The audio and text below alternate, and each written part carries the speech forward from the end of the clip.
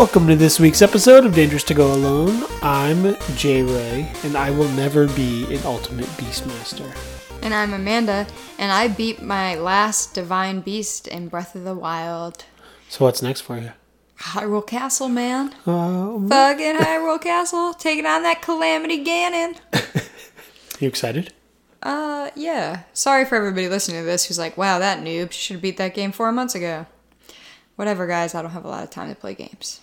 You know what Sal Volcano and Brian Quinn say on their podcast? What? Go fuck yourself. Go fuck yourself. Go fuck yourself, guys. That's it. I play in my own pace, in my own time. That's it. And I beat Vadna Boris. And now it's, well, no, I'm still doing a bunch of side quests and shit. You're just enjoying yourself. I am. I'm loving it. Ba ba ba ba ba. Loving it. This episode is brought to you by our lovely, lovely sponsor, Zencastr. Woo! I have to turn everybody down just a little. It's okay. This is editing magic here. If you go to zencastr.com and put in all caps broken jars at checkout, you get a discount on your first year of your basic plan. Tell me about Zencastr. What's Zencastr? Well, Amanda. Yeah. Zencastr is a premier platform for podcasting. Basically, if you are not fortunate enough to be like Amanda and I, to be in the same room, to look into each other's eyes, to yell about whether or not certain characters in certain DC films that came out in a certain time period close to this particular moment in time should have died or not. You're probably doing it over Skype or Hangouts or whatever. Zencastr allows you an opportunity to record those audio files as if you were in the same room. I hear that you use this service with your desk mate, Jacob, on I the do. Great Scott podcast. You said the thing.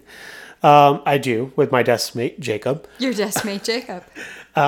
He's out way in Pittsburgh, and I'm way over here in the Meadowlands of New Jersey, and we've been using Zencastr for 2 or 3 shows now, and the quality's gone up astronomically. Absolutely. It sounds a lot better. Not that it sounded bad before, but it sounds a lot better. And it's easier for us. They have post-editing software that helps edit the episode when you're done. I mean, if you like to do it, that's great for you. You could just export that raw file. But if you're not a big audio file, like some of us here on the Broken Jars Network, it'll kind of do it all for you. Fixes it up, gives you an MP3, gives you a WAV file, puts them together, get them separate, whatever. I don't give a shit. And I like that you said audio file as in audio PHILE, but when you said it, I was like audio file, like 2 words, like right. Audio FILE. Like if you're an audiophile and are concerned about your audio files. Yeah. Zencastr is the way to go. So if you want a huge discount and you want to support a great podcast like Dangerous to Go Alone, Great Scott, High Fantasy, the Dresden Files podcast, or that other one that's brand new that I don't even know the name of right now, go to zencastr.com and type in all caps broken jars. Cool shit. Speaking of video games, I accidentally beat Horizon Zero Dawn last night. That's what he tells me. I was asleep. Yeah, she went to bed. I took a shower, then I was like, you know what, let me just play a little bit. And I was at this mission where different people I'd run into throughout the game were together because of this threat. Mm-hmm. And I was like, oh, this is fun. Like, this is like where we all unite and start working toward the greater good. Little did I know that that was all in one mission. So I started it, and then you get all these things that are like, warning, no going back after this point. But it's not the first time that that's happened in this game. Okay. There was another instance where the mission giver was all like, make sure you're all stocked up or don't have any unfinished business before you do this. Because it was a long mission, and you're not in the open world anymore. Mm-hmm. So I thought this was like that, and I was like, okay, no problem. So I went through it, and it was pretty cool. And then the game was over.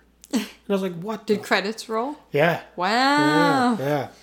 So that's all I'll say. Maybe in another episode or something, I'll go into what I thought about that game. But Yeah, I accidentally fucking beat it. But are you going to keep playing now? You're going to go back and do some side quests and shit since you weren't intending to finish it when you did? By happenstance, recently they actually just released New Game Plus. So I don't know if you're familiar with New Game Pluses. I am not. New Game Plus allows you to restart the game with all of your upgrades that you had from your previous save. Okay. So you have some Dark Link stuff now in Breath of the Wild. Yeah.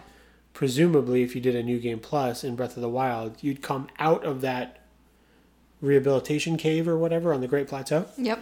And you would have that also. Traditionally, you play it on a harder difficulty. So you have gear that'll help, I see. but you're playing it on a harder difficulty. That makes sense. But you're not going to do that. You'll lose all the quests you've already done, right? I've done them all. All the side quests? I mean, there's some like BS side quests. Like You're not going to do. Well, there's tutorial side done. quests, which are stupid. You don't have to do them. I just didn't know you were like prepared to finish the game. Like I didn't know that you had finished all the side quests. Well, I got that sweet armor. Finish. Yeah, it was sweet. Well, that was what was confusing too, because I had to do a mission to get this last piece to get this armor, and it was a level 25, the whole thing. Then this mission that I just did last night that was done was like level 32. I was at level 45. Wow. So I was like, how could I be so high level and this last mission be the last mission? Right. I'm sure there's more stuff after. Right. But no, not the case. All right. Yeah. Yeah, and I was all hooked up. And there were some interesting things in that last boss fight too, because there were mechanics that it didn't feel like an accumulative encounter that required all the skills I had learned before. There was like a person fight, which I had never done before like that, where this person was really strong and I had to just unload on them. Then there was a weird fight where you pick up like a heavy weapon, which you don't walk around with, you just find them, and you use them until there's no ammo, and then you're done. Yeah, I've seen you do that. But there was a whole part of this encounter where I was only using one, and it basically had infinite ammo. Oh, interesting. And it's not like there was an objective. It was just kill the bad guys. Right. It's not like stop them from reaching a point or something like that. Sure. And then after that, then it was like a big robot fight. But hardly the hardest robot fight. So that's why also, even while I'm doing it, I'm like, this can't be the end. Well, I have a feeling when I get to Calamity Ganon, like, I mean, you watched me beat Vodna Boris, and right. it's that final battle that I wasn't very tough because like I'm so high level. The way you were level 45 right. when they said you needed to be 32 or whatever, like I'm pretty souped up, as Correct. It were. Right. So I feel like the Calamity Ganon fight's gonna feel that way too, a little like anticlimactic because. Not because the game necessarily wanted you to do it sooner. Right. Because it wants you to do it however you want to do it, but you could have done it sooner. And they wanted to make it possible for people who wanted to do right. it sooner to be able to do it sooner. But it's kind of, it's kind of lame. Well, there's in both games, there are things that you don't use that I've seen that you not use. Yeah. And similarly, weapons that I never used. Right. That happens in most games, though. I felt that way about Rise of the Tomb Raider. When I watched you play, it was very different than how I played in terms of the weapon choices and stuff. Sure. Well, that was an error on my part too, because I didn't know I had all these weapons. Right. I was playing with like the first pistol, the AK-47. In Rise of the Tomb Raider? For a long time. Yeah, I see. I thought the exclamation points were like, hey, you've unlocked the ability to unlock these weapons. You just have to find the parts. But that only happens for some weapons. Right. At some point, you just get them. Yeah. Which was weird because in Tomb Raider 2013, yep.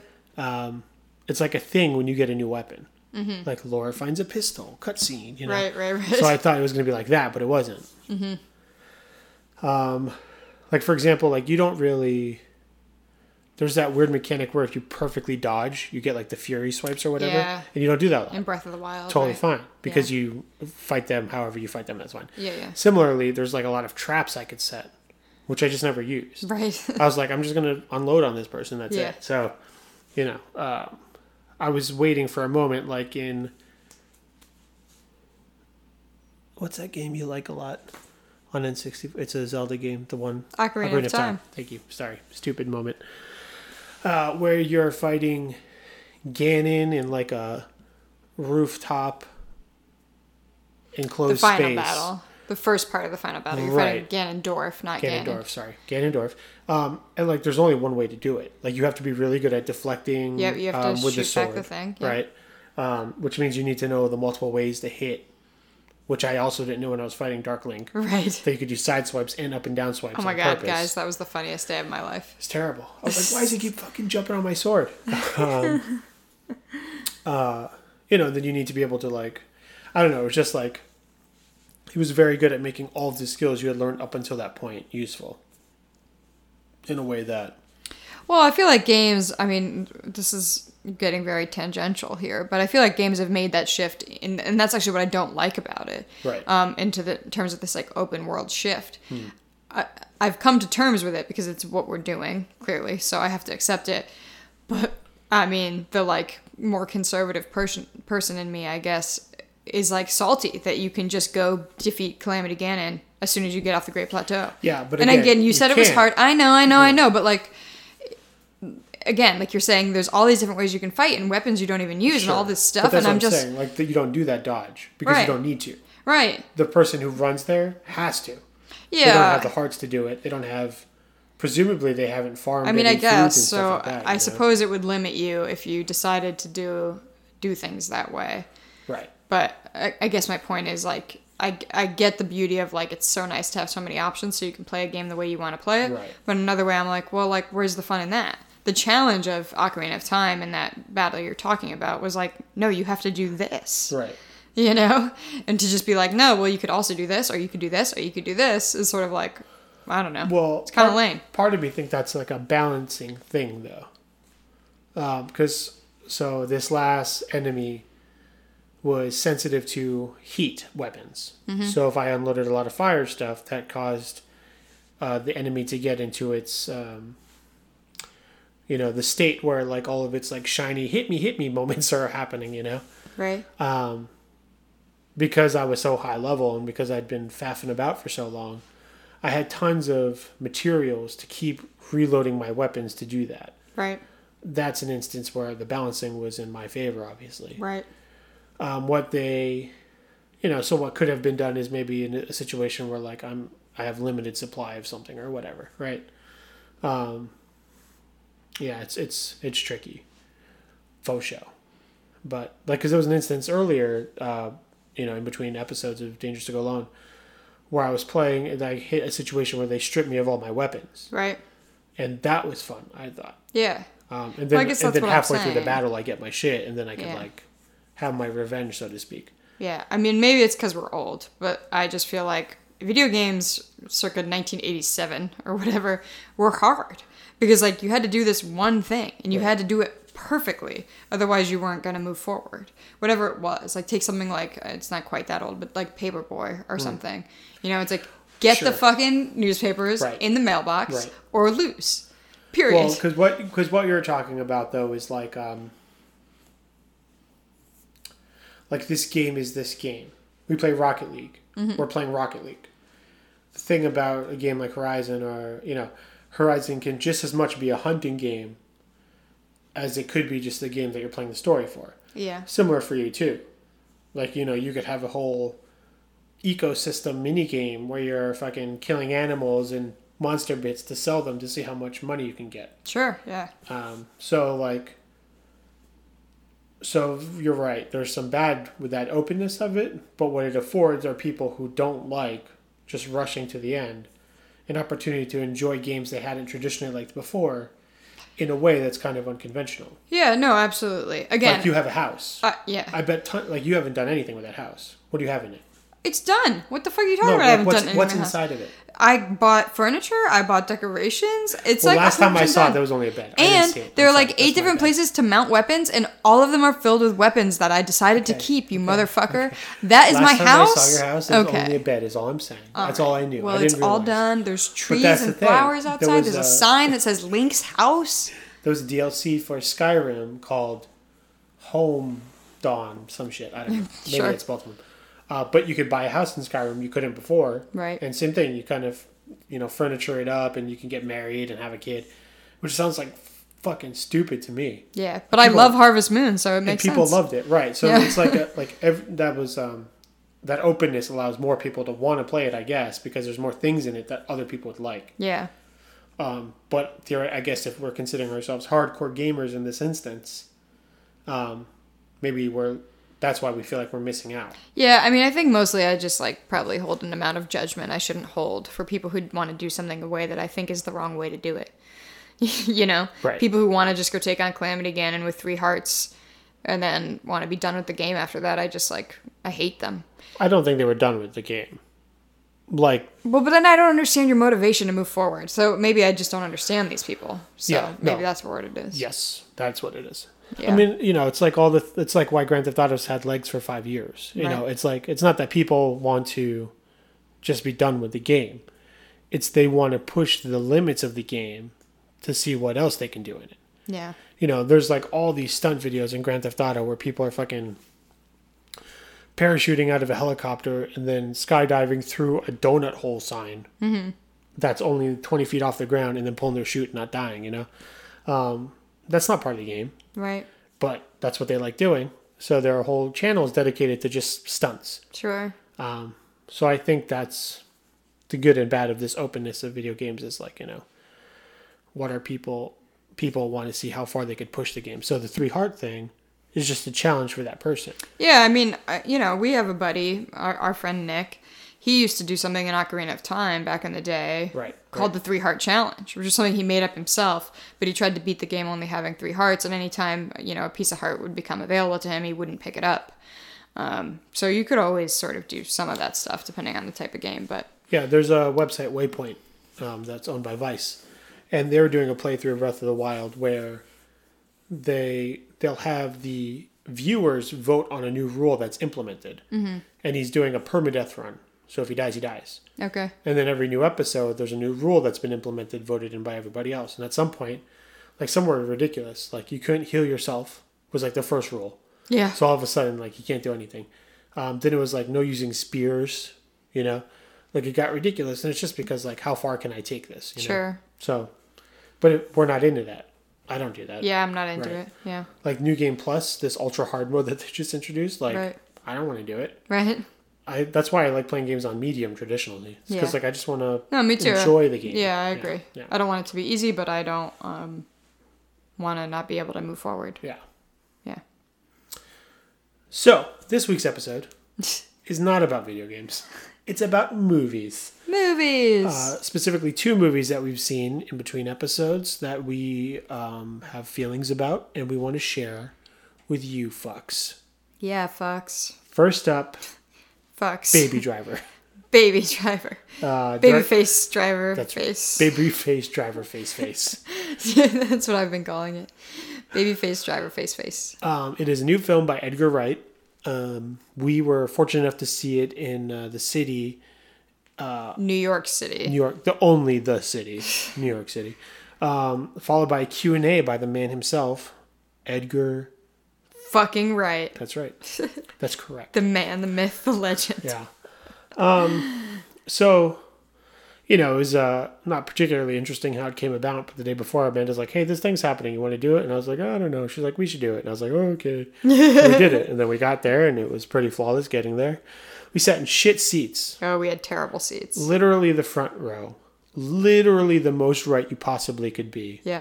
Literally every single character in that movie looked like fucking Quasimodo had sex with Igor, and they had some type of weird tube baby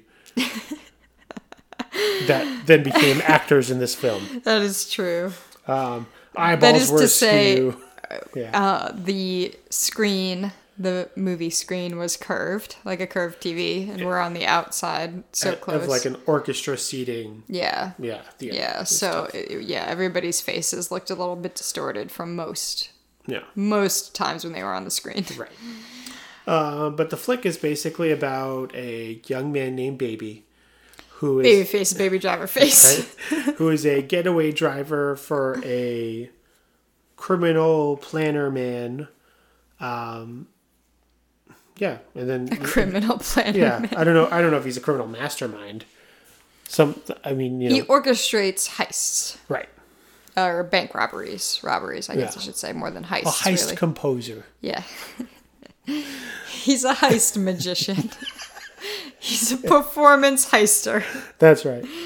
It's like you had money in your vault, now you see it, now you don't. There you Poof. Played by Kevin Spacey. Right. The heist magician. Yeah. And then there's some other criminals we see. We see John Hamm. Yep. We see Jamie Foxx. Yep. We see Flea from the Red Hot Chili Peppers. Oh, I didn't realize that was him. Oh, yeah. We see John Barenthal. Then we see a very funny Asian man. He was my fave. JD, I think was the character's name. I don't remember it's terrible. The character's name. Two other great people in the movie is this Asian man who is very funny. Yeah. And this Hispanic woman who is also the Darling was her character's name. Yeah.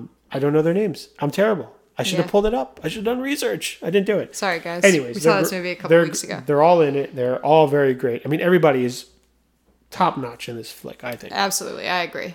The casting was very great. well performed. Yeah, exactly. Well cast. Yeah, absolutely. I mean, to me, no weak link in the chain. No. I mean, even the damsel in distress, so to speak. Yeah, I thought she was good too. Right. She probably wasn't written great. Yeah. But the actress did really well with what she had. I agree. To offer. And she was so like, I don't know. She was like this is going to sound really, bad, but she was like a unique looking white lady, which is kind of nice. There's something about her look. I think it was her teeth maybe. Well, especially in this movie, she's not made to be like a glamorously gorgeous woman. Yeah. She looks like a a neighbor next door kind of person. Yeah. I think I've seen pictures of her did up with her hair did. Sure. And she's very pretty. I'm sure. And she's very pretty in the flick too. But, I'm just saying. Mostly if I saw a movie with a white lady in it who I didn't know who was, 2 weeks later I wouldn't remember what she looked like. But I remember what this lady looked like, which means she must have had a unique look to her. It's super music heavy. It's basically a 2-hour-long music video. Kind of. I mean, even like talking bits have like important music scoring going on, Right. So Baby he was in a car accident as a kid. Yeah. And so he has tinnitus. He has a ringing in his ears all the time. So he listens to music in earbuds all the time, 100% of the time, to help drown out that ringing noise, which can really like make you nauseous and stuff. People have a lot of trouble with that. Yeah. So we hear what Baby hears throughout the movie. Right. So that's why it's so music heavy. Yeah, and it's how he like keeps rhythm when he's driving and doing his crazy stunts or whatever. And it's kind of like Guardians, but really like this is even more important. Guardians is there for like reference. Yeah. Like where Star-Lord's coming from. Yeah. And like something emotional in Guardians of like how that music is connected to him and his past and his humanity besides, since he's in a world full of aliens and stuff and talking raccoons and shit. So Trash pandas. But Baby Driver is like really like, it feels like no one would move forward if the music wasn't playing. Like that's how integral it is to me. Yeah, it's true. Well, and we learned in the Q&A, which I guess I'm glad happened after, but I would like to rewatch the movie, first of all, because it was good. Yeah. But, second of all, because of this comment, I'd like to watch it with new eyes. But Edgar Wright mentioned that he first got the idea for this movie like 20 years ago or something. Mm-hmm. But it was the music first, I guess is the point. So he heard a song. Right. And he saw a car chase. Right. And he literally built a whole movie around that fact. That's right. Which makes it seem like, I mean, that could have gone terrible. That could have been a terrible movie. But this story is actually really, really good. But I think he tells a really compelling story, even though ultimately it kind of is, like J. Ray's suggesting. But this isn't to slight the movie, because it is a very good movie.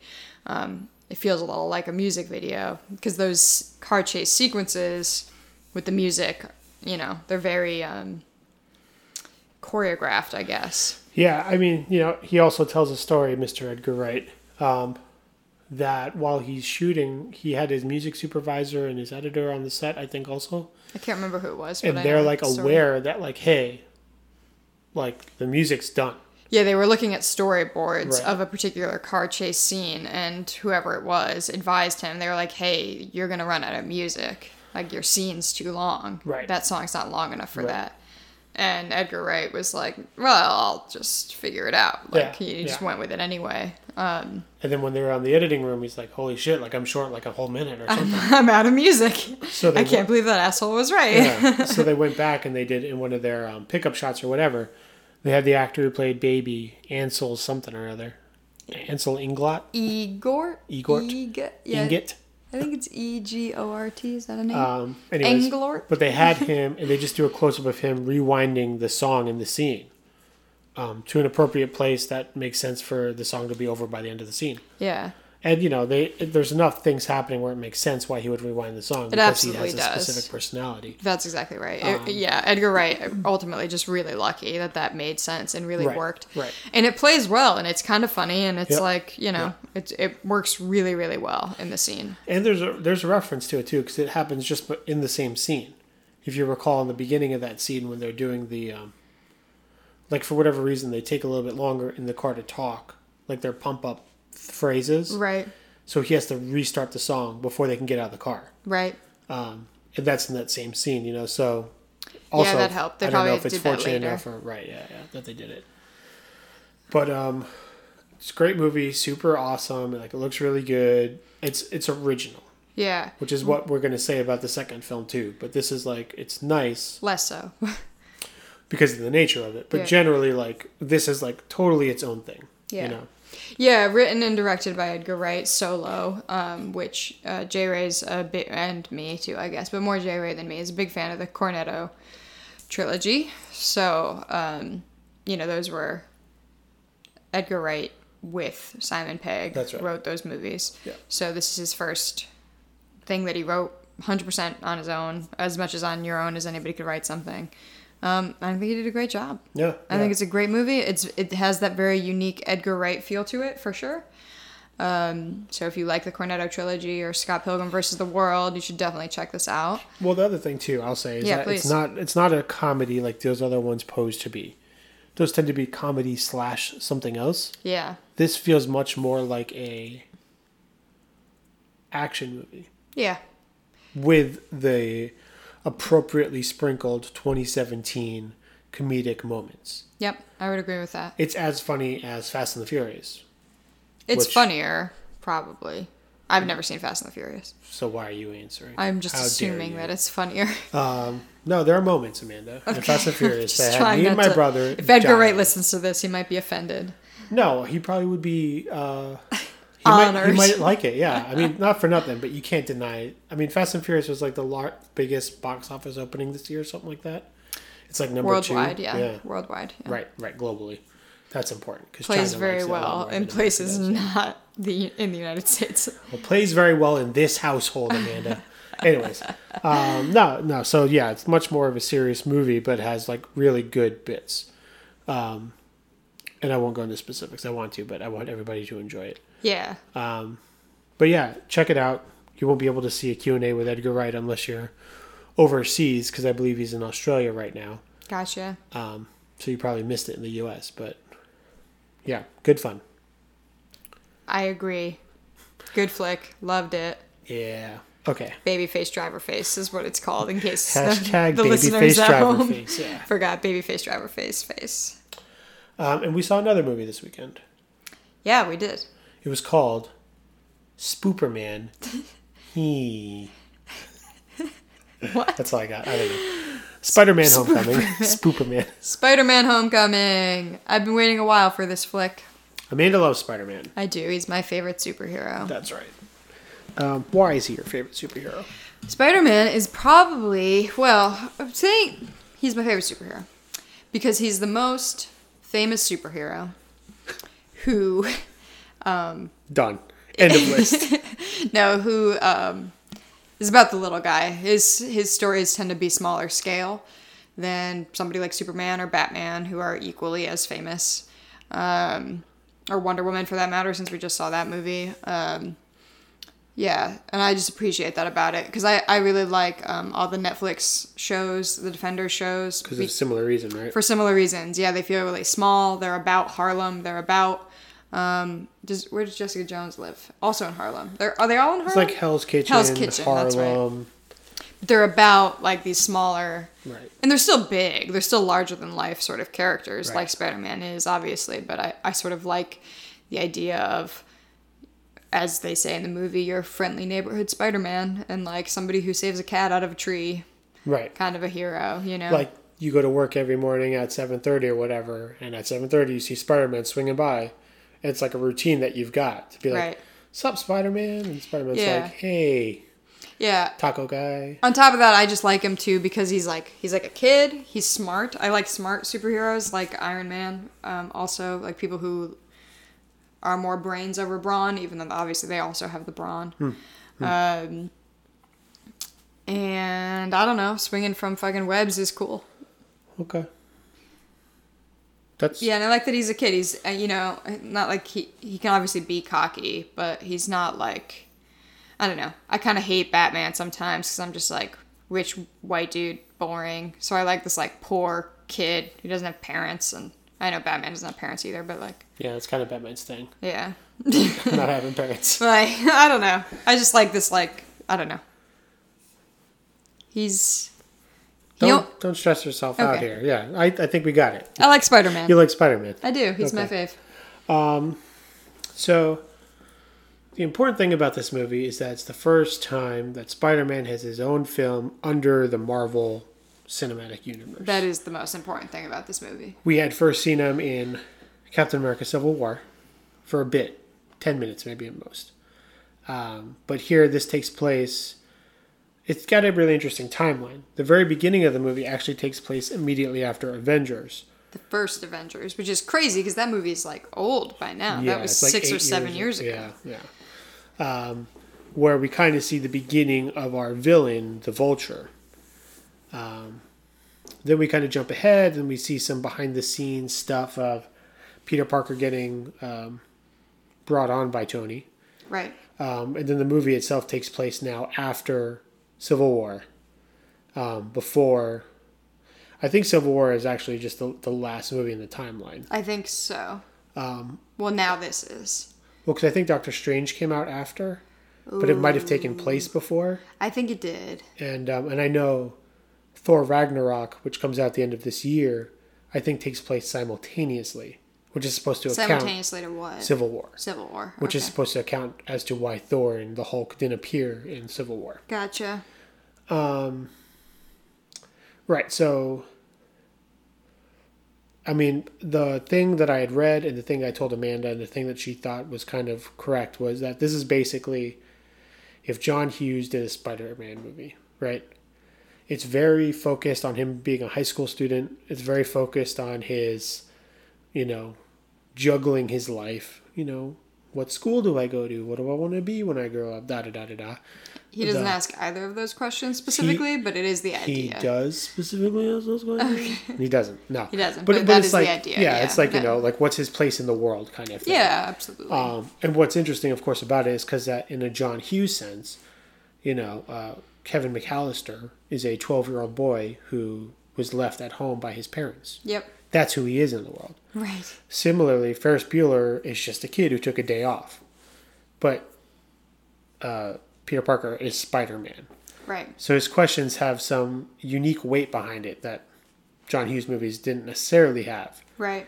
Well, it's interesting that you say that too, because I feel like this movie, because we're with Peter, it has that weight to us in a certain way. Like when Michael Keaton is talking, the Vulture's talking through all his stuff or whatever, maybe we feel that weight, but I don't think Peter feels that weight. And so the movie doesn't really feel heavy that way, even when it has its heavier moments. Right. Well, so we're going to do some spoiling here? Yeah, sure. Okay, so some minor spoilers here. So Tony dies at the end. I'm just kidding. Just jokes. Okay. No, so what's... Could you imagine? I know, it would be fucked up. Well, so what's interesting is, like you're saying, it's kind of front-loaded with Peter feeling how we feel in the beginning. That he's Spider-Man, and he should be great, and he should be an Avenger. The movie ends with him going back on that. Right. Being like, I'm Peter Parker. And I'm 15 years old, and I should probably finish high school. Right. Yeah. Like, I have great power, and I have great responsibility.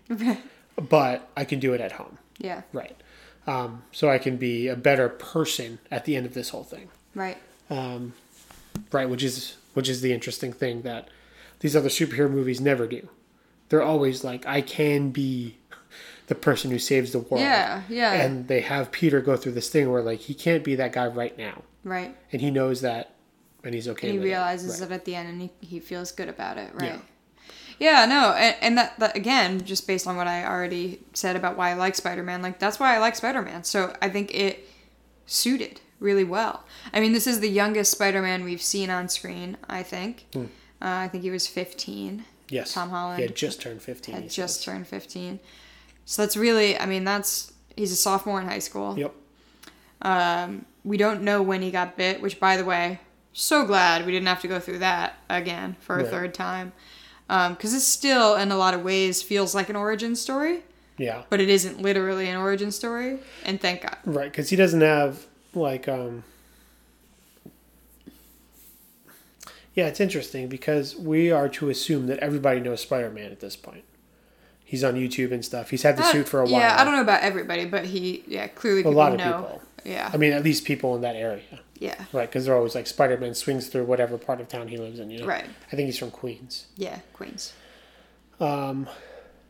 So it's like, it's not like people are like, who are you? Why are you here? It's like everybody knows that's Spider-Man, you know? Right. There's this funny bit in the beginning where some dude on the street is like, are you Spider-Man? He's like, yeah. He's like, do a backflip. Yeah. Does a backflip. And everybody's like, all right, that's cool. Amazing. Which is that goes to that neighborhood kind of mentality, you know, because like maybe he hangs out on that roof a lot. Sure. But I forget where I was going. Terrible podcasting. Origin story. Yes. Yeah. So kind of like you're saying, it does feel a little bit like an origin story though, because like Without we don't focus on that, right? And he doesn't have any enemies. Yeah. Like, you know, the Vulture is his first like. Yeah, because it's still about him becoming Spider-Man in a certain way. That an origin story would, of course, be about becoming Spider-Man. Right, but we just skip the spider bite and the, hey, I can shoot webbing and all that bull. Right. Yeah. Which is great. All that stuff is very tedious. Yeah. So. So what did you feel about the amount of Iron Man in this movie? A lot of Iron Man. Did you like it? I don't know that I didn't like it. You know, saying I liked it. It was an appropriate amount of Iron Man in this movie. I don't know if it was well, you know, in terms of Spider-Man becoming, I mean, that's the story we're telling in this movie, right? Spider-Man, like you said, wanting to be an Avenger and ultimately realizing that he can't be a full Avenger right now. Right. That's not the best thing for him. And so he needed somebody. I guess it didn't have to be Iron Man. It could have been, you know, Black Widow or somebody else. But he needed an adult, right? A grown-up who wasn't Aunt May, because in this story, she doesn't know that he's Spider-Man yet. Right. But he needed a grown-up around to be like, to tell him all the things that Tony tells him, right? Right. You know, if you don't deserve the suit, if you aren't enough without the suit, you're not enough with it, whatever, all that stuff. Like, you needed the grown-up force. So, and I think it makes sense that it's Tony because of, like, gadgetry and nerds who go to MIT kind of a thing with Tony and Peter. Obviously, they're both smart in that way. So it makes sense that they would... I mean, I suppose the other person could have been... the Hulk could have been... Bruce Banner, yeah. Yeah, Bruce Banner because of that. But... You know, the Hulk he's complicated because he's got complicated feelings about being the Hulk himself. Right, so he can't exactly go to somebody and be like, here's what you should do. Right. You know, and ultimately, like, you know, Iron Man is kind of similar to Spider-Man. He wears a suit. Right. You know, all this kind of stuff. You know, that's an interesting standpoint in that, like, it makes sense that, well, it makes sense for two reasons. One, because Marvel Civil War was literally between Captain America and Iron Man. That was like the point of it, right? Mm-hmm. The two of them are going at it. So the film follows suit. But similarly, they're also the only two heroes that have kind of like come to terms with their role as heroes. If we look at the existing hero, right? Because Ant-Man had only been in one movie up until then. Yep. And he certainly wasn't like he was very surprised when he's enlisted by the end of that, in Civil War, right? That he's like going to be fighting for Team Cap or whatever. Yep. Black Widow and Hawkeye, not superheroes. Yeah. Very good secret agent, whatever the fucks. Yeah. But not superheroes. Right. And ultimately, I think if they were really up against it, they'd be out of their league. Right.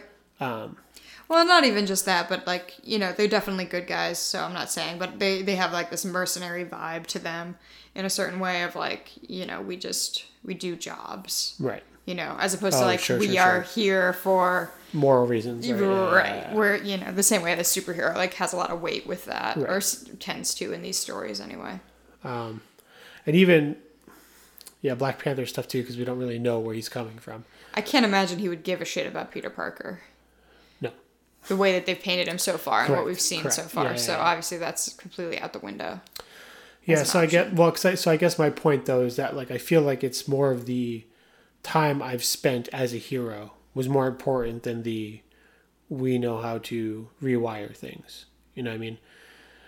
So what some people were complaining about was that Peter's suit was too hooked up. I agree with that. So to your other point, that's kind of why it makes sense for Tony to be there, because there's other reasons for them to be connected with each other. Right. Peter kind of depends on his technology on Tony at the moment, and then he also serves as the mentor role. Yeah. You know, but I don't know. I feel like the problem, I guess, with Tony being there is that it's weighted with 6 movies or however many movies Iron Man appeared in. Yeah. Because you need to have known that he messed up in New York for the first Avengers. And he, had his weird craziness in Iron Man 3 after Avengers. And then obviously had this big breakup with his best friend in Captain America. Right. Like, you need to know all of that for him to say the suit thing. Yeah, I disagree. Because how would you know? Like, I guess because you could just take it at his word that he's experienced it or whatever. Yeah, he's an adult. Like, Peter doesn't know all that stuff either. But he knows Tony's right because he's a grown-up. I mean, the point of Captain America was that it's just a bunch of grown-ups in costumes punching each other in an airport. Sure. So they're all fallible. I just don't think, I don't think if you walked into this movie having never seen an Avengers movie or any movie Iron Man appeared in, including his own movies, I don't think you'd be at a loss. No, not at a loss, but you don't think there's more... Well, that's how you made it sound, like you need to know that. You don't need to know. Yeah, because there's more weight to it. Because it comes from a personal place that Tony has been the one who messed up, as opposed to a place where Uncle Ben says, great power comes with great responsibility. Yeah. What did Uncle Ben fucking do? And we don't know. Maybe he probably fought in Vietnam or some old guy shit. Sure. Yeah, I mean, I don't know. This is reminding me of our Logan conversation or whatever, but I just don't need it. The same way I didn't need the backstory of how Professor X came to be ill or whatever was wrong with him, or like the details of any of that. Like, I don't think that I needed the Iron Man details. We can all assume that. Yeah, but the difference is Logan doesn't show us that, right? Which is why you don't need it, right? Because it tells the story knowing that you don't have that information. Yeah, but I think this movie does too. I think it's successful in that anybody who happened to not see any Iron Man movie, all I'm saying is that the point is still fine as is, but I think that there's more heft behind knowing the history of him in this universe. Yeah, sure. That gives it kind of a tragic truth to it, as opposed to the grown-up knows what's best because he's been there. You know what I'm saying?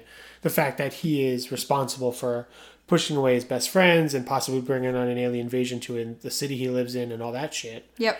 I think is what makes you're not worth anything without the suit a much more powerful statement than the adult who's been the superhero longer knows better. You know what I'm saying? Right. Because it's personal for Tony in that instance. Absolutely. Any of the heroes could have said it to Peter. Yeah. Because of their status as adult heroes. Right. But Tony being the guy who needs the suit, it's important. Yeah. So we're not disagreeing. Right. I just think it helps. Yeah, it does. I mean, it absolutely helps. But it's not necessary. It's not necessary. That's all. Yeah. Toombs, the Vulture, played by Michael Keaton. Michael Keaton is a fucking blessing. Yeah. And every day in which we aren't sitting around talking about how great Michael Keaton is moments not well spent. I'm serious. ultimately, I like Spider-Man Homecoming, and we'll get to this at the end, but, like, ultimately, like, it's just fine. It's not, like, it doesn't add something huge to the conversation. It doesn't change the conversation. It's not, like something like Guardians, right, which we have asserted in the past, really sort of pushed the envelope, right. changed what we were looking at, like Deadpool, even like Logan, even if you didn't like it. It went places that no other movies did. That's right. Yes. And while I agree that Spider-Man Homecoming feels a little different, it has this John Hughes vibe, which is different for sure from all these other superhero movies. I don't really know that that's like envelope pushing. You know what I mean? Like, I don't know that that's like a big revolutionary thing. So it's fine. But Michael Keaton, fucking phenomenal. Mm-hmm. In a totally fine movie full of fineness, Michael Keaton playing a role that isn't particularly interesting. It isn't even particularly unique. Like, it's a sort of, we know that story of the guy, right. the little guy who's been burned by kicked right, and gets up and fights back or whatever. But like, he's so good. Yeah. He's so good. I could watch him forever. I just don't think people spend enough time talking about how great Michael Keaton is. That's what I have to say about this movie. I think he's great. I think he's very good in this movie. Yeah. You might be overselling it a hair. All right. I think you need to calm down. No, Amanda, no. No, he did a very good job. But I mean, obviously you see what he's doing in other things he's done. Yeah. Which is the only reason why I feel like it's not like Daniel Day-Lewis transforms. Yeah, it's not a surprise. Yeah. Kevin Spacey too. Kevin Spacey is different when he plays a character. It's probably just me. This is Michael Keaton being another guy in a fucking comic book movie, right? Which he's done 3 times. Yeah, 4 times. 5 times. I think the thing is 18 times. Me on a personal level, I just forget what a good actor Michael Keaton is, and then I see him in something, and I'm like, fuck, he's so good. Yeah. You know, like if I had to list some really great actors off the top of my head, even if you like squeeze my parameters into like actors over 50 who are male and white, I'd still like probably never pull his name out of my hat, but I should. That's correct. And that's my fault. Okay. Anyway, I don't know if I've seen enough of his work to say that is accurate. He does not disappoint. Does not disappoint. But like I didn't see Mr. Mom or Multiplicity, movies he's been in. Sure. I saw 2 Batman movies. I saw Beetlejuice. I saw Birdman. Yeah, you went to go see Birdman with me. And then I saw this movie.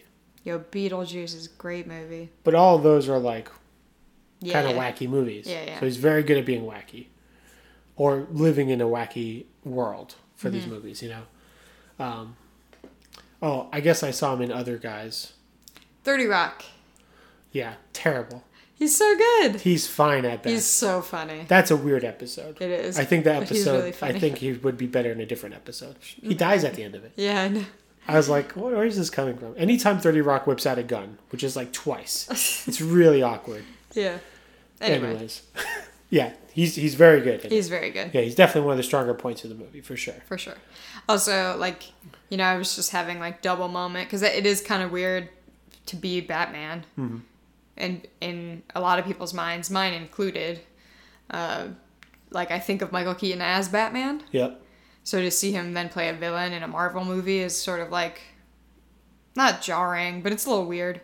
So I was having this moment where I was like, well, you used to be Batman, but now you're the Vulture, you know? And then I was like, he's the Vulture, like Birdman. That's how he got there. It was all a thing. Right. It's all connected, everybody. Well, Birdman was kind of like this pseudo-autobiography about him anyways. Yeah. So the Vulture is just the like natural Batman. Next step. Yeah, totally. Right. Evil Bird. Makes sense. Yeah.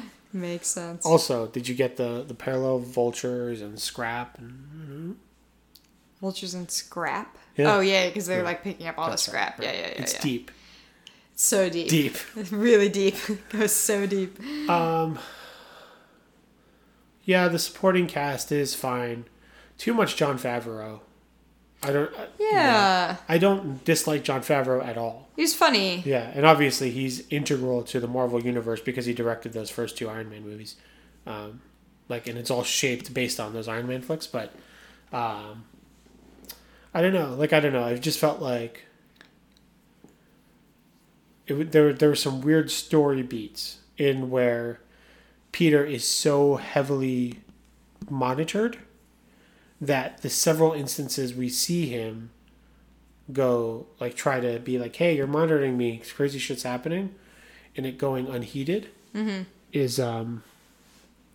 it's kind of annoying. Yeah. Yeah, it's like they just did it for the sake of the story. Right. And there's even a bit later where Tony says that he's been listening and he knows, and he set up things in motion to stop the bad guys or whatever. But it's still, it would not have worked out well for anybody without Spider-Man being there, So Right. even then, it also seems like poor planning. Yeah. Yeah, I think you won't disagree with me when I say that this movie just suffers a little bit from being too long. And I think that accounts for like almost all of its problems. Like a little bit too much Jon Favreau, I think is fair. Too much Iron Man, I think is a fair sentence. No. Definitely, I said this when we walked out, but I think it takes too long in the beginning to like get to the part where it's interesting. There's too much of just Spider-Man being a kid around New York for 35 minutes, which again is part of its John Hughes-ness. Right. And part of what I call the original stuff. Amanda was quick to say she doesn't agree with me wholeheartedly. But Ant-Man is Iron Man. Right. That was a problem. Doctor Strange is Iron Man. That's a problem. Right. Had magic, but still a problem. This is not like any other story I've seen before for superheroes. Yeah. Maybe it's not told the best way, but in and of itself, I think it's only a story that could have been told after 8 years of other superhero movies that take place in the same universe, Yeah. So I think it deserves some props for that part of it. Absolutely. Which it's getting. Yep. It's not, it's not the unsung Marvel hero movie of the year. But you're right. It's a little long. It's a little bogged down by its own, like, I don't know, whatever it's trying to do, its own tone, right. It's like flashiness. Yeah, I mean, like, we get it. I mean, I don't know. I guess it would be interesting, like, perhaps the movie is geared more at a younger audience than us. Very possible. And maybe that they don't feel this way as much as some people our age or older might, of, like, we get it. We were teenagers, and we get it. We've also seen 100 comedies about teenagers, that we could come up with. All the John Hughes movies and anything else, it's like, so I think part of the reason it feels too long too is a level of impatience. I mean, I guess I should really only speak for myself here, but like a level of impatience I have with those stories where I'm just like, yep, I get it. Let's move forward. Like, what else you got? Like, I get what happens here, Well, what's tricky too is that, like, it's got to be hard to make one of these movies from a lot of perspectives, but specifically from this instance of, like, where's your balance? Because I really dislike the first Thor because there's not enough Thor. I don't want to see this dude who doesn't understand what a diner is and how to order coffee.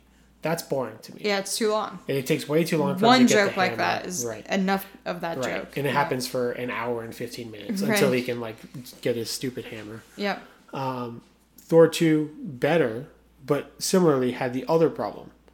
I think he was too much of a hero, and because of that, I don't remember that movie at all. Yeah. I just know he saved the day. Right. So it's like, I want Spider-Man. Mm-hmm. Spider-Man in Civil War was perfect. Perfect, I agree. But how do you turn that into a movie? Yeah. And it's a really hard balance, and they tried this thing. Yeah. And they didn't not succeed. Right. But obviously, it's a certain flavor that you really have to be into. I think I liked it a smidge more than you. But it's possible. But it's long, for sure. And it's kind of up its own butt with its tone. You know?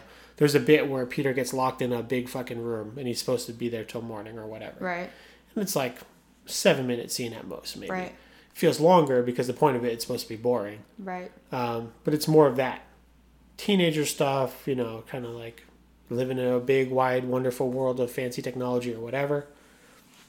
It's like we saw that 40 minutes ago. Right. I mean, I'm not a John Hughes fan. That is accurate.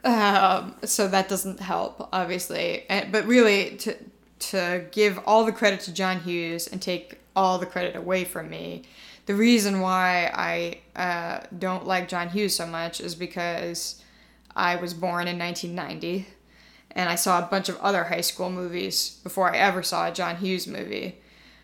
So John Hughes movies didn't seem like a unique, innovative thing, which they were when they came on the scene. We didn't have stories like that before John Hughes, and since John Hughes, we've had an abundance of them. So, Like your high school career was closer to like the beginning of 21 Jump Street when the old dudes go to high school. Like it's not like the cliques anymore like it was in John Hughes' time. So because of that kind of feels preachy maybe. Right. Like the people in Breakfast Club are the only types of people that existed in high school. Right. But it's like 21 Jump Street with Channing Tatum. Right. Where it's not like that. Right. You know, you could be an A+ student. No, it was always my and problem. still play football. And I think still to this date, the people that I find who most appreciate John Hughes movies are people who were teenagers when John Hughes made those movies. You know, they're people just enough older than me, because they didn't even have to be teenagers, but kids, so that those were their introductions, and they really relate to it, and they feel like, yeah, that's really what it felt like to be in high school. Well, when I watch them, I don't feel like that's what it felt like to be in high school. Well, I wonder too if the thing is because I like them, but I saw a lot of them before I was there. Right. So maybe that's what it is too. No, it very well might be. So anyway. So if you saw Breakfast Club when you were 12, you might have liked it better than seeing it in college or whatever. Absolutely, I think that's a definite truth. And if I had seen it before having seen a bunch of teen comedies that came out in the 90s, I also might have liked it better. She's All That. Right. Can't Hardly Wait. Yeah. Right.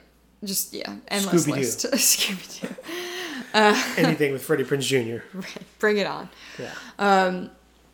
Yeah. So, but again, what is good about Spider-Man Homecoming is we certainly have never seen a superhero live in a John Hughes-like world. Right. Even though we've seen a John Hughes-like world a lot.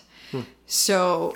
But it's been a while. It's true. Yeah. And it is refreshing. It's refreshing for the superhero, and it's also refreshing for the John Hughes feel. Yeah. Because it's a different kind of feel because of the superhero, you know? So it's to the benefit of everybody, for sure. And I do think it's good, and I did like it. Yes. There's no doubt about that. I just, it's not as groundbreaking as perhaps it could have been, or perhaps somebody might have thought it was when they first conceived it. Like, let's make the John Hughes Spider-Man movie.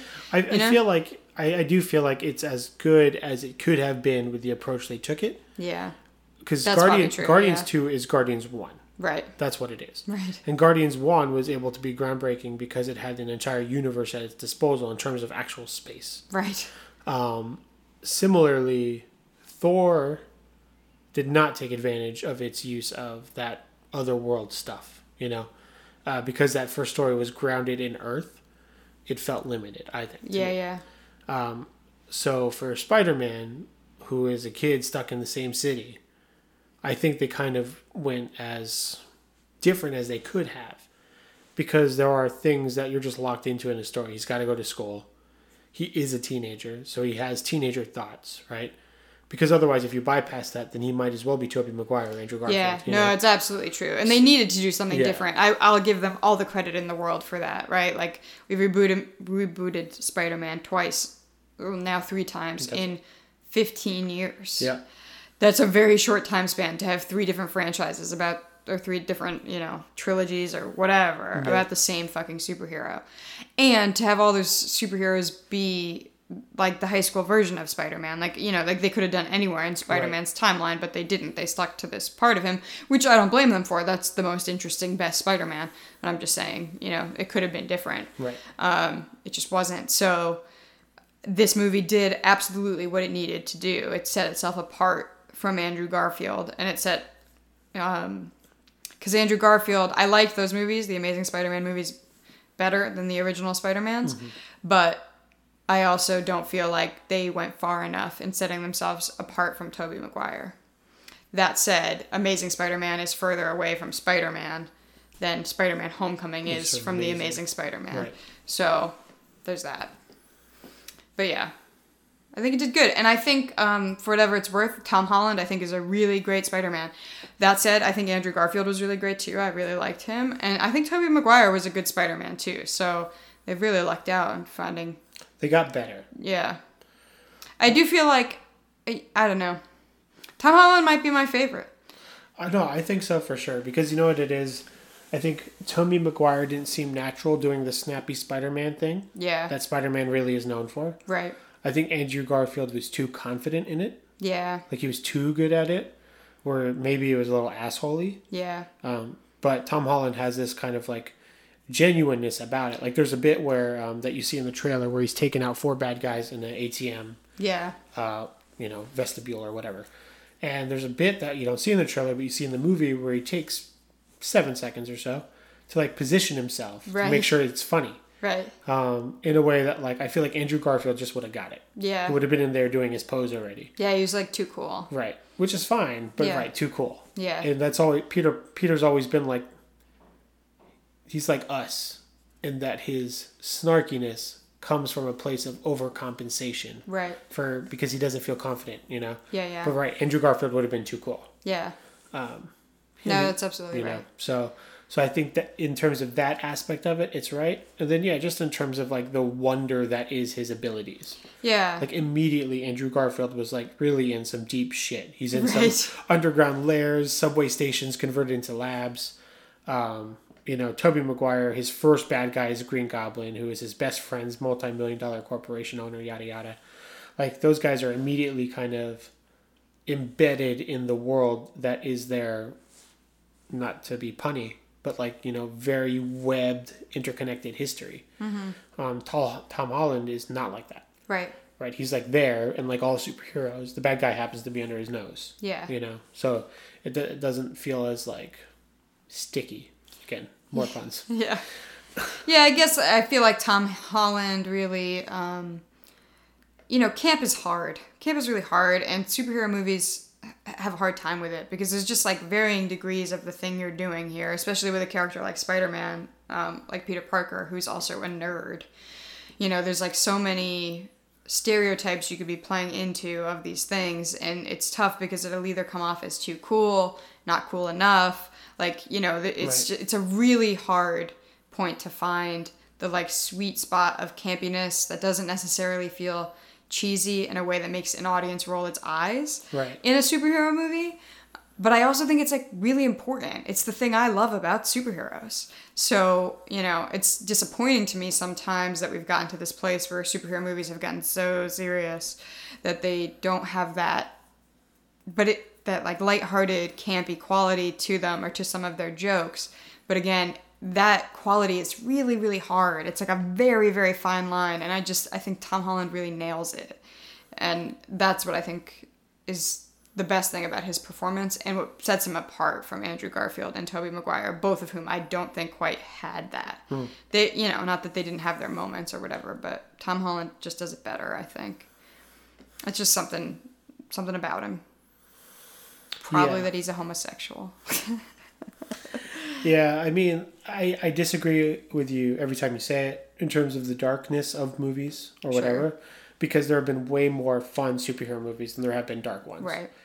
When anybody says that, I think specifically they don't like Batman. Right. And that's fine. That's a totally valid place to be. Yeah. Because Batman became this Nolan's guy Batman, who does that. you mean, specifically, right? Well, I guess continue now to the Zack be. Snyder Batman That's too. true. Yeah.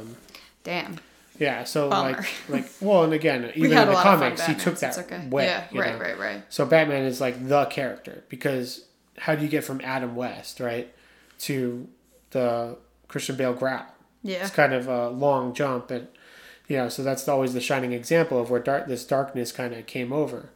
But on the flip side, Hawkeye, Tony Stark, Ant-Man, those are all fun guys, yeah. And you know what? And they all put each other through the ringer. Yeah. Not one of them is a better zinger than the other. Yeah. Right? You get them all in the same room and they're all doing the same thing. Yeah, that's true. And that's exhausting. True. Yeah. Right. You go with Deadpool, he goes way past the point. Right. To the point of obnoxiousness. Right. But that's why he's like an anti-hero. Yeah. Because you hate him, kind of. Right. Right? But that's why you like him. Yeah. You're like, all right, well, if this guy could be this big and an asshole and still kill all these guys, that's probably fine. Right. And then Batman goes the other way. So we need like these. That's why Captain America, I like him. Right. Because in this universe, he's the only one who goes into a room and understands the gravity of it. Yeah, he's like pretty quote unquote normal. Right. Which is probably what I don't like about him. Right, but because he's got really the more true. serious movies out of the universe. No, he absolutely does. But someone has to in so much because there's weight there. Yeah. So even in Iron Man 3 where Tony's going through this existential crisis because he experienced the Battle of New York and saw these superhuman people and aliens, and he went through a time portal and was in the middle of space that no other human's ever been in, right? And he has this like moment of crushingness. Right. Even though that movie wasn't great, it was kind of refreshing because otherwise Tony seems so on top of all of his shit. I had said this to you after we saw Homecoming, but it was interesting to watch a movie where we're not in Tony's head. Yeah. Where all of Tony's plans go off, from our perspective, really well. But that's what's great about the first 3 Iron Man movies, is that like we're in his suit and he's freaking out. He's like, well, how can I recalibrate this shit, da-da-da-da-da, whatever. So it's a tricky balance, and I can't say either universe figured it out. Yeah.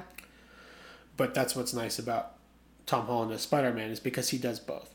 Yeah, well, and I think about this whole movie, honestly. I just, as much as the vibe of it might not have been perfect, or it might have, made it make some missteps, I do think it's the vibe I like. I think it's the right vibe, because, like, there is weight and heaviness and gravity to Michael Keaton's story, right? To the Vulture's story. Right. There's some seriousness there. That's, like, a serious question we can all ask ourselves about, like, how we treat people, right? And stuff like that. So... but at the same time, it doesn't feel heavy or dark or like a movie about terrorism or anything, you know? Like, because that's the thing. Like, Iron Man, obviously, full of zingers, very fun movies. But, like, those people he goes up against are, like, I mean, that, Right. No, it's yeah, terrorist, they're it's heavy. Yeah, like, it's, it's not even...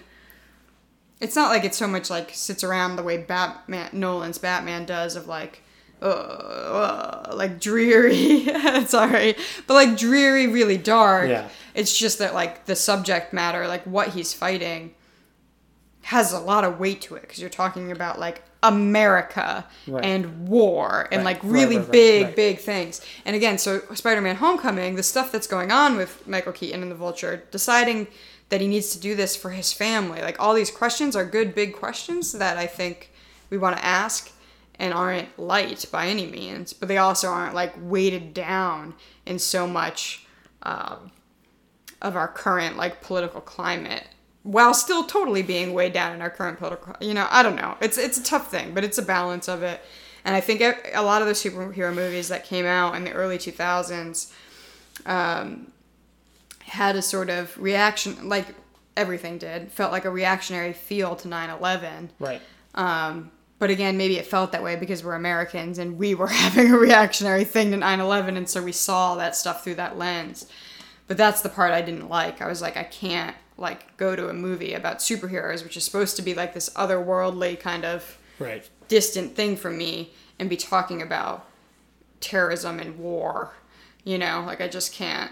Yeah. That's what I always had a hard time with. So I feel like this, in terms of that, was really perfect. It wasn't heavy, but it wasn't not serious, or didn't have gravity. Like it had plenty of gravity and weight. It just wasn't like killing my soul. Yeah. As you were saying that, I was thinking. I think part of the problem too is that it's so. This movie is so alone in its release schedule. Mm-hmm. We're not going to see another Marvel movie till November,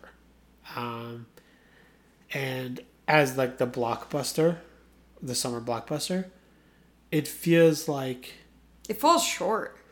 It falls short, and I was going to say also it doesn't have weight in its universe. Mm-hmm. Like even Ant-Man, and I really every day I think about Ant-Man, I think less of it. I should watch it again just so I might like it a little bit more, because there are some good things in that movie. Yeah, like Michael Pena was awesome. Not a superhero, but he was hilarious. So good.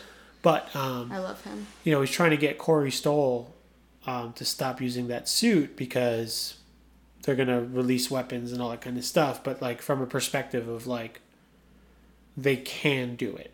Mm-hmm. Like he runs a company that will do this thing, just like Tony does. Right. So there's like a really big sense of urgency in that movie.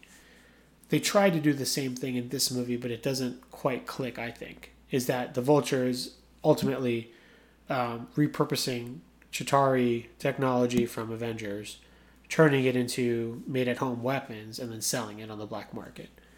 But we never see anybody specifically get hurt, save for one person, and he doesn't die. Yeah. And honestly, I thought they were going to linger more on the destruction of his livelihood. Yeah. Because there's an instance where this dude we meet a little bit before that, very friendly guy, but then his shop gets blown up and he's in it. He's fine. Spider-Man saves him. But then that's it. Like, we never see the other people who own this technology. Well, we see that guy get vaporized. So that's a thing. But that's all, like, within their own stuff. Right. You know? Yeah. Which is not good. Right. But that was a bad guy, and the guy who did it was a bad guy. So it's just like bad guys obviously, kill each other. we see Spider-Man punched with that glove. Right. Which presumably could have hurt someone else. So I see what you're saying. There weren't enough, like, innocent people. Right. So Spider-Man has this determination throughout this whole movie. He's got to stop the Vulture, right? Yeah. No one else will. He's got to be the one. Right. And it definitely is leaning more on his want to prove to Tony that he can do it. Yeah. As opposed to the greater good of it. Yeah, absolutely. By the end of it, he gets there. Well, because that's the thing. Ultimately, like, part of the reason, and again, it's what I said about Spider-Man in the beginning, is like part of the reason Tony doesn't care, presumably, every time Spider-Man keeps trying to call, is because it's not a big enough deal. Right. He, the Vulture is this sort of small potatoes bad guy, but Spider-Man, in theory, instead of spending so much time trying to prove himself, but of course that's the thing a 15-year-old would do. Right. It'd be nice if he was like, no, this is a big deal because selling these weapons is a really bad thing for my neighborhood. Which Donald Glover has that moment where he's like, I don't want these weapons in my neighborhood that's the thing. either. Donald Glover has a better moment. He really does. Right, yeah. It's true. No, it's really true. Yeah. So, and even that, and again, I do feel like Peter tried. Yeah. We see like 4 times he calls Happy. Yeah. Which is why Happy's in it too much. Right. And like no one looks at Happy as he's the buffoon who keeps hanging up on Peter. Right. Yeah, they just don't care. They don't think it's a big enough deal. Yeah. So there's definitely a disconnect between where the urgency is. Yeah. Like there's a bad guy, there's a hero. It's almost like they're just like, yeah, there's something there. But they didn't do enough to connect it for the audience, I think. Yeah, no, I think that's really fair. And I think that's fair. where it falls. I didn't think of that, but I agree. That final interaction between the Vulture and Spider-Man is good. Yeah. It's one of these instances where, like Aloy in that mission I did for Horizon Zero Dawn, he's kind of stripped down, bare bones. He's in his... the suit he had made himself. Right, his gym clothes Spider-Man costume. And he's forced to fight this guy who is still at the peak of his technological whatever he's got going on. Yep. And he does it because of he's Spider-Man, he believes himself, sheer will, that kind of thing. So that's good, but again, it doesn't have the weight that's necessary for us to like feel impacted by it. Yeah, and I guess too, like, I don't know that we know that he gets there. Like, he is really just kind of more out to prove himself than anything else. And, of course, when he turns down the job with the Avengers in the end, I guess we're supposed to take away from that he gets it now. Right. About being a better man without the suit or whatever. But I don't know that that's enough, And it's all confusing, too, because like, then Tony goes through his whole thing where, like, he really... So, again, spoiler alert for the end of this movie. But, like, Tony approaches it like he's like, okay, you're an Avenger. You did it. Right. Peter Parker goes into it looking at like it's a he test. Thinks it's a test, right. So because of that, you're right. It seems like he's kind of almost it's possible he's going through the motions. He's just trying to do it to make the right choice, not because he knows in his heart that it's right. Right. Right. Which is ultimately, I think, what happens when he fights the Vulture also in that final battle. It seems like he's really more out to do it to prove he can do it. Yeah, because I think it muddies the situation, the fact that it's Tony's plane. Right. Right. If it wasn't Tony's plane, maybe it'd be a little different. Right. But it's so interconnected and incestuous. Yeah. It's just, man, I feel like I should watch it again because now I don't like it so much. I hate it. Okay, don't hate it. That's too late. It's a little harsh. It's too late. But I don't think... Logan...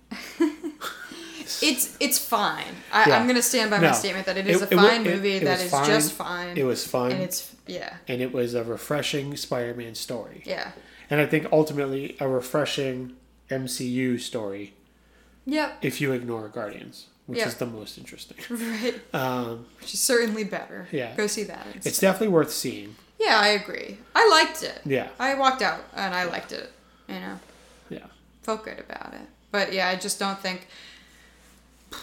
It's a tough thing, Spider-Man. Yeah. It could have been better, but it also easily could have been way worse. For sure. I mean, if anything, it's almost like they went a little safer. Yeah. Because they know that this has to have legs for the next 10 years or whatever, right. you know? Right. All right. Well, there you go. That's it. Go watch Baby Driver.